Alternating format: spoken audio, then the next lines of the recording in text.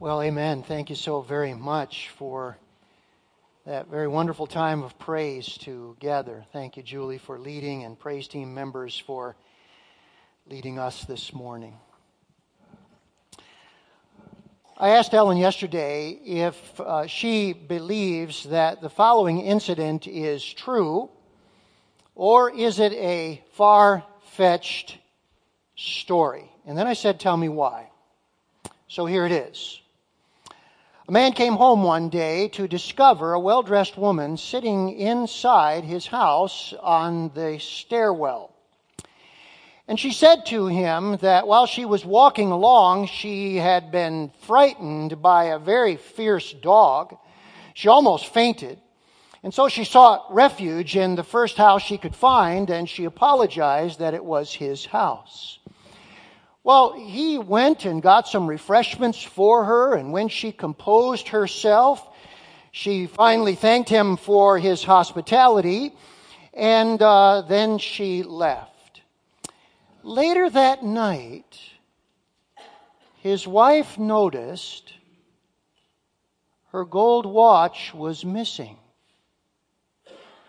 It was normally at the head of the bed, but it was missing. And it became clear this woman stole it. So she was not only a thief, she was a very good liar as well. And this man, I'm sure, could have kicked himself for bringing her refreshments and aiding her escape.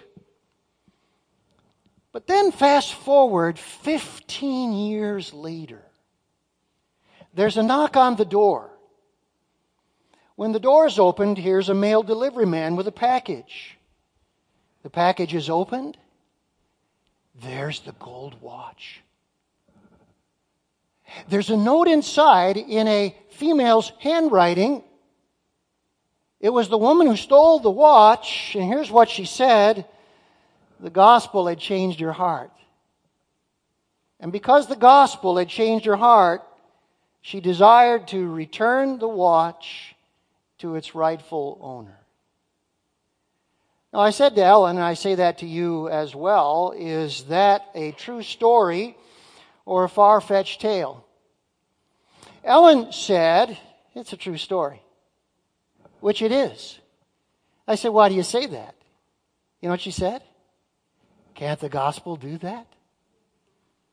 Isn't that a classic answer? Ellen comes up with some good ones, I want you to understand.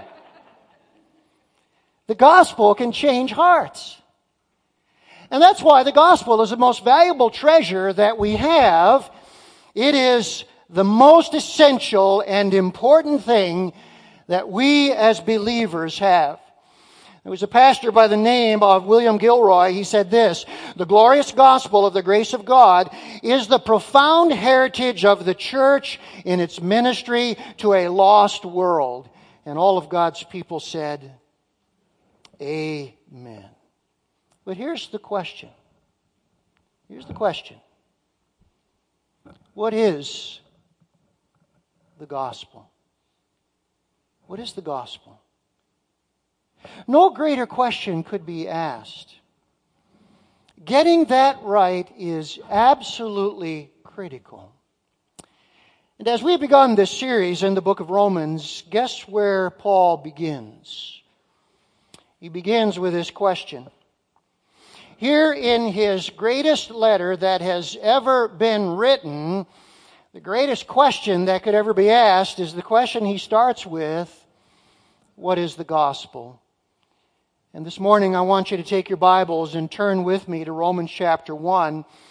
And we're going to follow the Apostle Paul in the opening 6 verses as he gives us the answer to this very critical question. Let's take a moment and pray together, and then we'll see what God has for us. Lord, we are the recipients of the gospel. We're here today for one reason, and really one reason only, and that is the gospel of Jesus Christ has changed our hearts. And we know that it is the power of God unto salvation. And as we heard Jason share, and Steve in the earlier service, what a privilege it is to share the gospel with people who need it. Now, Lord, give us great insight. Help us to see it in a fresh way that will thrill our hearts. For Jesus' sake we pray. Amen.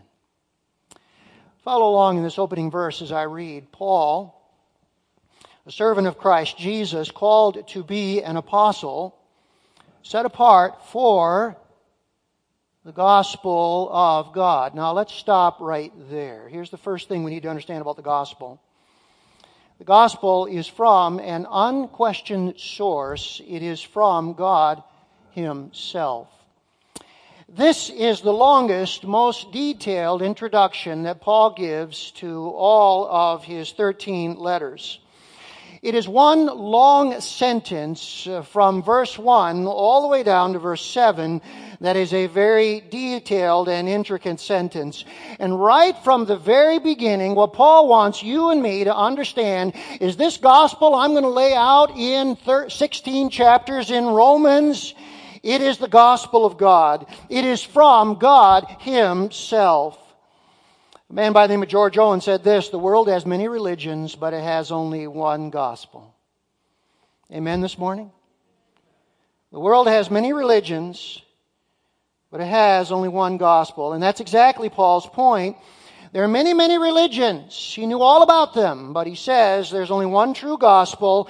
It is the gospel revealed in Romans that is the power of God unto salvation for all who believe. Now, why should we believe Paul?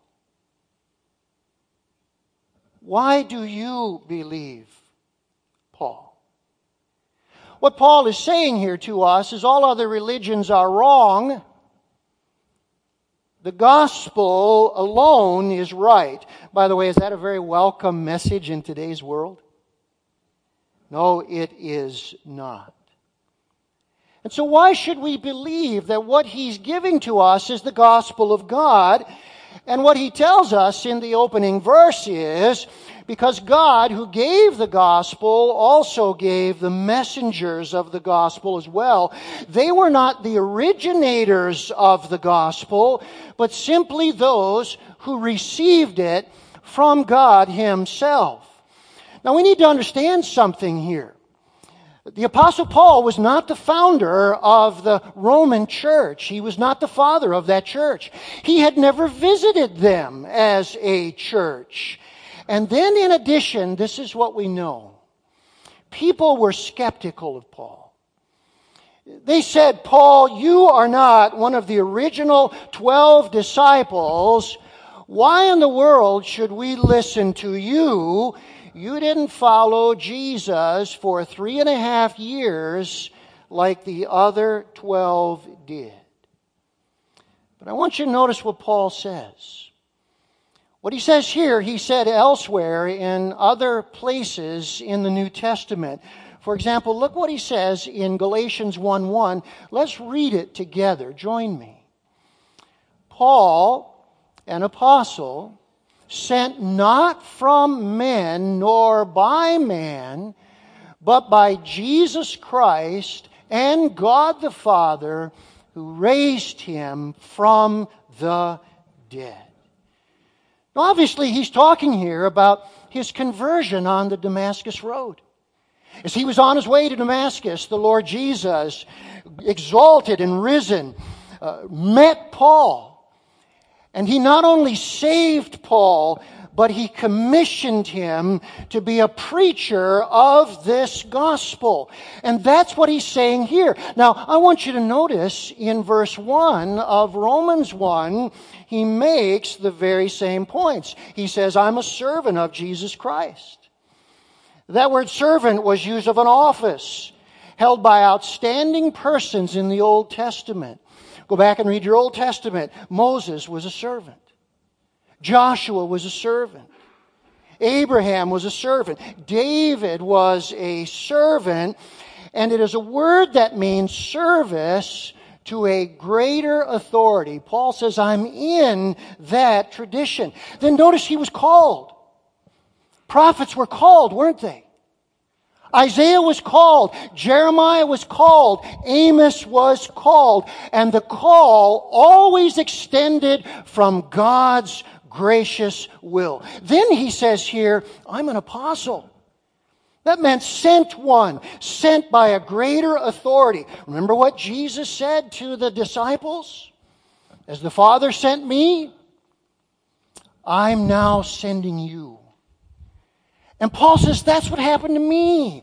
I was called by Jesus, and then he sent me. And then notice what he says, I'm set apart for the gospel of God. What he's saying, I'm a gospel man. I'm all about the gospel.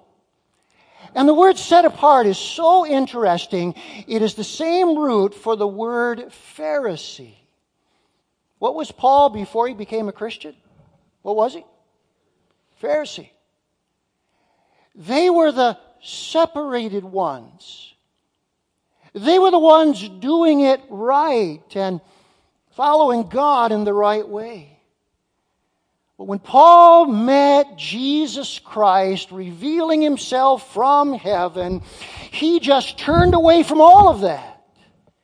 And he became a different separated one, separated to the gospel of God.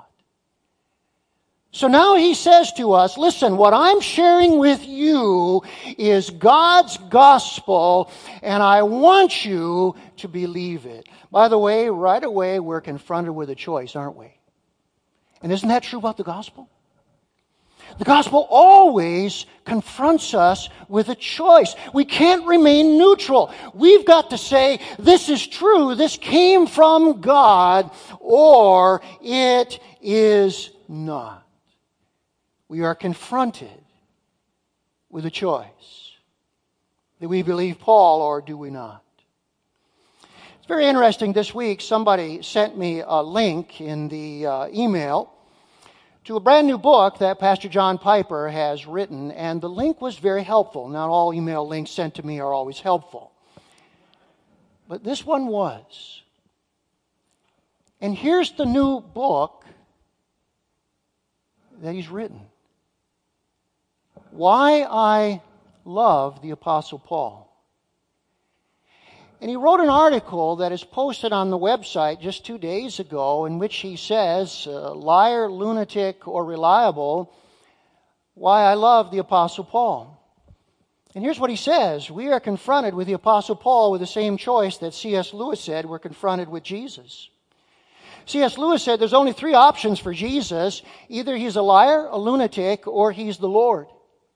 And said, Lewis, don't come and give me this patronizing nonsense that Jesus is a great teacher, because great teachers do not make the claims that Jesus made unless they are really true, right? And so Jesus, said Lewis, is one of 3 things. Either he's a great big liar, or he's a lunatic, a crazy man, or he's the Lord. But don't give us this nonsense that he's just a great moral teacher. Well, now, says Pastor Piper, you've got to make the same decision about Paul. Same thing. Listen to what he says. Paul was either a fraud who knew his message was untrue, but used religion for some ulterior reason. So he was a liar. Or he was deluded, on a par with a lunatic, a crazy man. Or, number 3, he was an authorized and truthful spokesperson for the risen Lord Jesus Christ. By the way, which answer do you think Pastor Piper comes to? He says, here's the short answer. I cannot with any sincerity consider Paul a liar or a lunatic. I cannot see him as a deceiver or deceived. He has won my trust. And everybody said, we all have to make the same decision. The gospel calls for decision. Paul is either who he says he is, or he is one of the greatest frauds in history, or he's absolute nuts, And if that is the case, Romans is not the greatest letter that has ever been written, but it is the greatest nonsense that has ever been concocted. And you say to me this morning, Pastor, if a liar doesn't make sense for Paul, if a crazy man is even more silly, then this is God's gospel. This is God's gospel. Now I want you to notice that Paul tells us the second thing about the gospel, and this is so wonderful. Look at it. Number 2, the gospel is about the unique Lord Jesus Christ. I want to read verses 2 through 4 for you, and I want to ask you this question. Are these things said about any other great religious leader in history? Let me read it for you. The gospel of God, which He promised beforehand through His prophets in the Holy Scriptures, concerning His Son, who was descended from David according to the flesh, and was declared to be the Son of God in power according to the Spirit of holiness by His resurrection from the dead, Jesus Christ our Lord. How many of you think that was ever said about any other great religious leader? Has that been said about Muhammad? Said about Buddha? Said about Confucius? How about this one? Has any of this ever been said about Moses? Abraham? What's the answer? The answer is no. No. Jesus is the most unique figure in all of history. All that is said here is unique to Him. Now, let's just simplify it here this morning, because this is what Paul is teaching us about the uniqueness of Jesus. If you are here today and you say, well, there's lots of little options out there, there's different religions, who are we to say that there's only one way? Look at this. Jesus is unique in prophecy. He's unique as a person. And He is unique in His exalted position. Now let's look at the first one, because it leads to the other two in a way that I have never seen before. It's an amazing thing what you can learn as you study the Bible for your sermons. Okay? Notice this. Verse 2. This gospel was promised beforehand through His prophets in the Holy Scriptures. Now, one of the charges that was made against the gospel was it does away with the Old Testament. It destroys Judaism. But the New Testament says this: Jesus didn't destroy the Old Testament. He fulfilled the Old Testament. Do you know, I never saw this until recently, but the major summaries of the gospel always include this point. If you would have come to me a few years earlier and said to me, Pastor Brian, does fulfilled prophecy belong in the gospel? Is that an integral part of the gospel? I would have said, well, no, that is a witness to the gospel. But every time there's a major summary, Acts 10, 1 Corinthians 15, Romans 1, this is always included in the gospel that it is according to the Old Testament prophets. So, Jesus fulfilled God's promises. Now, I want you to understand how powerful this is. If Jesus fulfilled God's promises, Jesus then is the key that says we can trust God.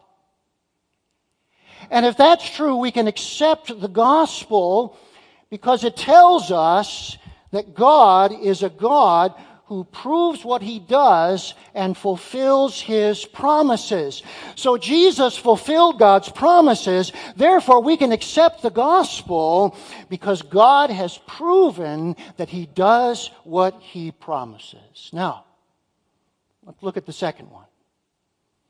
He is unique as a person. Look at verse 3. Concerning his Son, who was descended from David according to the flesh. Now let's look at what we see. Jesus is one person, later called in verse 4, Jesus Christ our Lord. But he has two natures. He's the Son of God, which means he has the same nature as God the Father. So clearly Jesus pre-existed his birth as God. But then the second thing that is said in verse 3 is he descended, that is, he was born from David according to the flesh. So he was born as a human. So look what's being said. The gospel is about one person so unique that he has two natures, divine and human. Let me ask you this morning, is this taught in the Old Testament? Does the Old Testament teach us that the Messiah who would come was going to be both a human and a divine person in one person? Let me share a passage with you that you all know. Isaiah 9, 6, and 7. I have never seen this association before. Let's read it together and then see it in all of its wonder. Read it with me. For unto us a child is born, unto us a son is given, and the government will be upon his shoulder, and his name will be called Wonderful Counselor, Mighty God, Everlasting Father, Prince of Peace. Of the increase of his government and peace there will be no end upon the throne of David and over his kingdom, to order it and establish it with judgment and justice from that time forward, even forever. The zeal of the Lord of hosts will perform this. Look what is being said here. Not long ago, I was listening to Ben Shapiro, who is a very brilliant political commentator. He's an Orthodox Jew. And if you listen to him, you'll notice that he wears his little Jewish skull cap as he's talking about politics, because he is Orthodox in his Judaism. But one day he said this in an interview. He said, I do not believe that Jesus is the Messiah, because Judaism says that any person could be the Messiah. Judaism teaches that the Messiah will just be an ordinary person, not a godlike figure. And so any man could be the Messiah, just a political leader. But I want you to notice this. Look very carefully. Why is a son given? Because a pre-existent Son of God cannot be born. That's why he's called Mighty God. Because only God could pre-exist his birth, and therefore he has to be given, because a pre-existent person could not be born. But then notice what it says about this same person. That a child is born, and we all know, how does a human child, come into the world? He is born.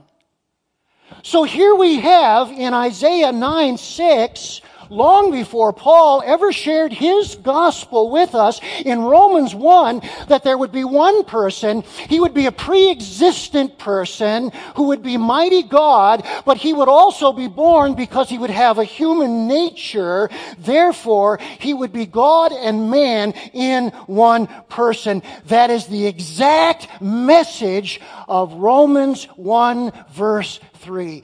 Dear friends, I have never seen these two parallels before. This is the first time. By the way, isn't it wonderful what studying the Bible for your sermons will do for you? Isn't that wonderful? But then look at this third point that Paul makes. Paul tells us in verse 4 that he will be unique as an exalted position. Now look. Isaiah 9, 6, and 7 says that this unique person will come and he will reign on the throne of David and over his kingdom. Say, a king by birth has to be coronated, right? If you're born into a kingly line, you still have to be coronated. Now here's my question to you. When was Jesus crowned? When was he coronated? Follow this. Follow this. Look at verse 4. He was declared to be the Son of God in power, according to the Spirit of holiness, by his resurrection from the dead. Let me tell you what happened in the Old Testament when a king was coronated. He was given the title Son on the day he was crowned. God said, I will be a father to you, and you will be a son to me. He was anointed with oil, symbolizing that the Holy Spirit would come upon him, giving him great power, and he would reign over Israel with God's power. This is why the Bible says about King David that he succeeded at wherever he went because God was with him. Now follow this. Follow this. All of that is here in verse 4. All of that is here in verse 4. At the resurrection, he was raised in power. The Holy Spirit, called here the Spirit of holiness, was involved.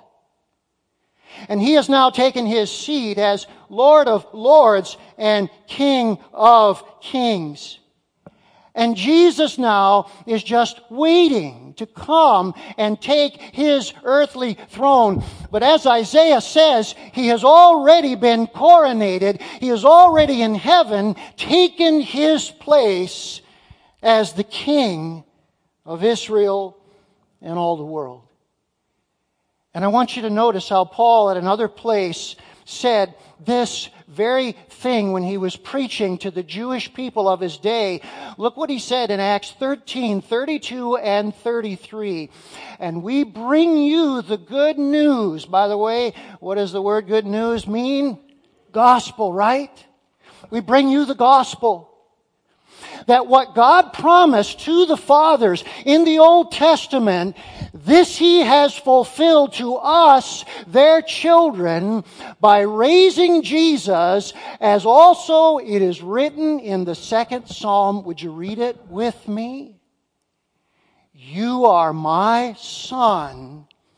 Today I have begotten you. When was the coronation of Jesus as king? It was at the resurrection. Jesus was an eternal son, but at the resurrection he became King's son. He has been coronated, and all we are doing is waiting for him to come from his place of coronation to take his seat on the throne and rule and reign on this earth. Nobody else is that ever said about. 40 years ago, I went to Urbana 79. And there in Urbana 79, I heard John Stott, one of the great Bible teachers of the day, preaching on Romans. And for 3 days, I sat there and listened to him preach the first 5 chapters of Romans.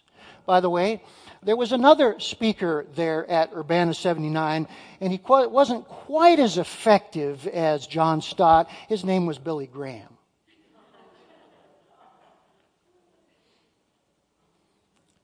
What a treasure that was.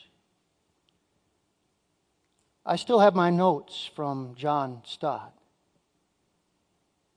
And I want you to notice what he said on another occasion.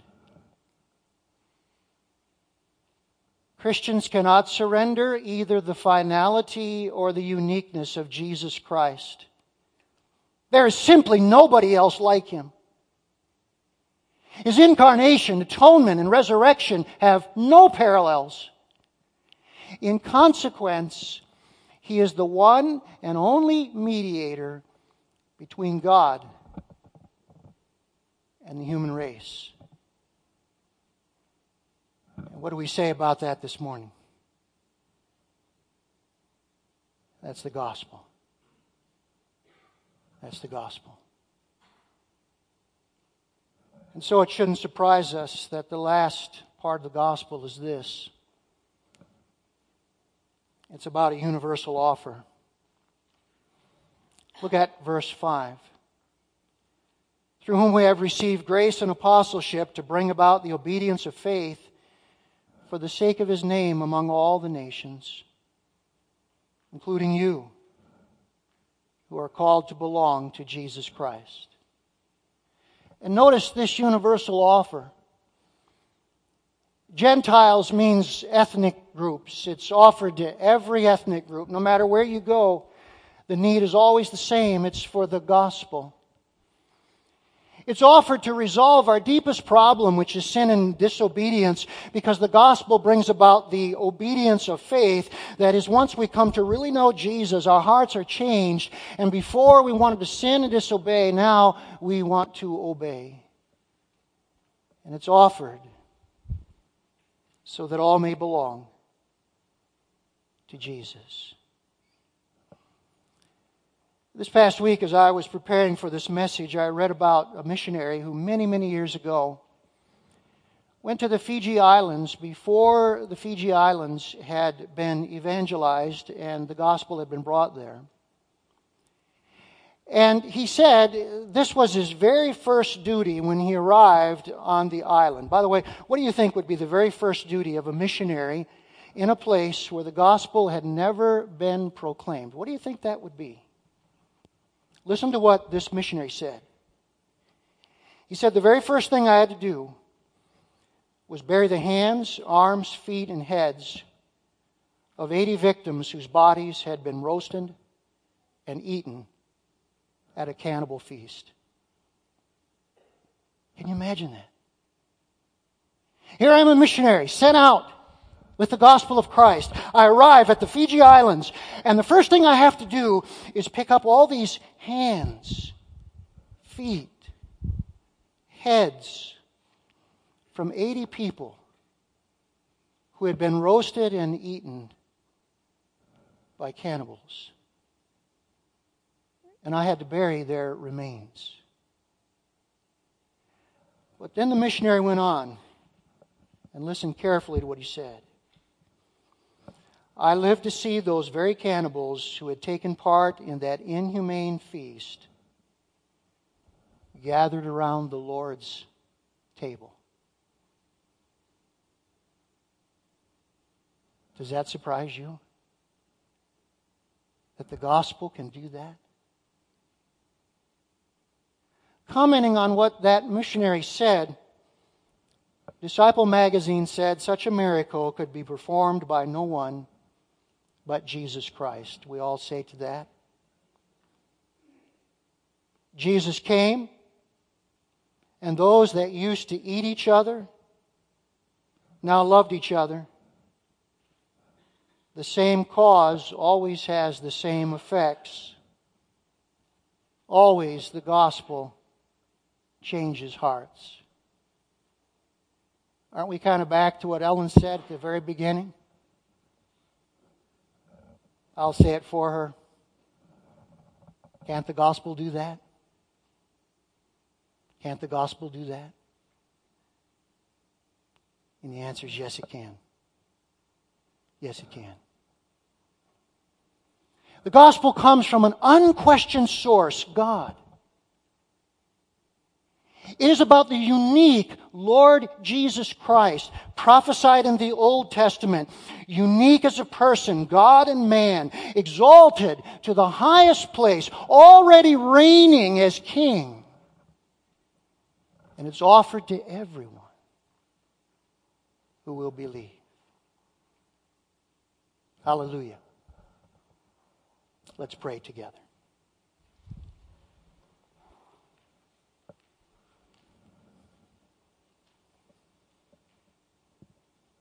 Just before we close with the final song,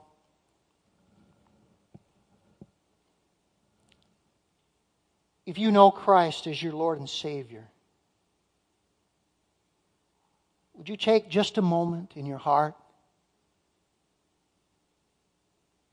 and express to the Lord your sense of awe and wonder and thanksgiving? I could not help doing all those things this week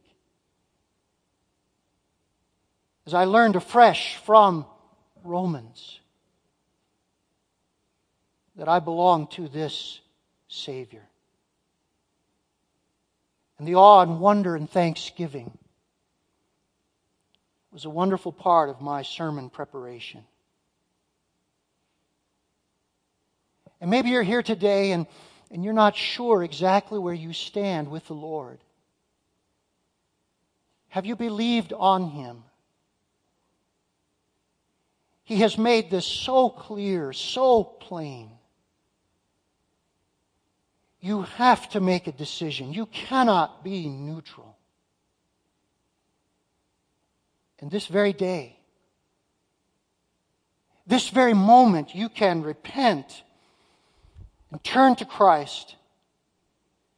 Throw yourself on His mercy. Trust Him as the God-man who died and rose for you. And you will belong to Him. And He will change your life. Would you come to Him today? Make no delay in your heart. This very moment. Lord Jesus, we worship You. We love You. We rejoice in You. We follow You. We believe You. We obey You. We rest in Your wonderful grace. We exalt in Your forgiveness, Your plan for our lives, our names written down in heaven, our inheritance waiting for us, the glorious return of our King. How we worship and thank You today for Your sake. Amen.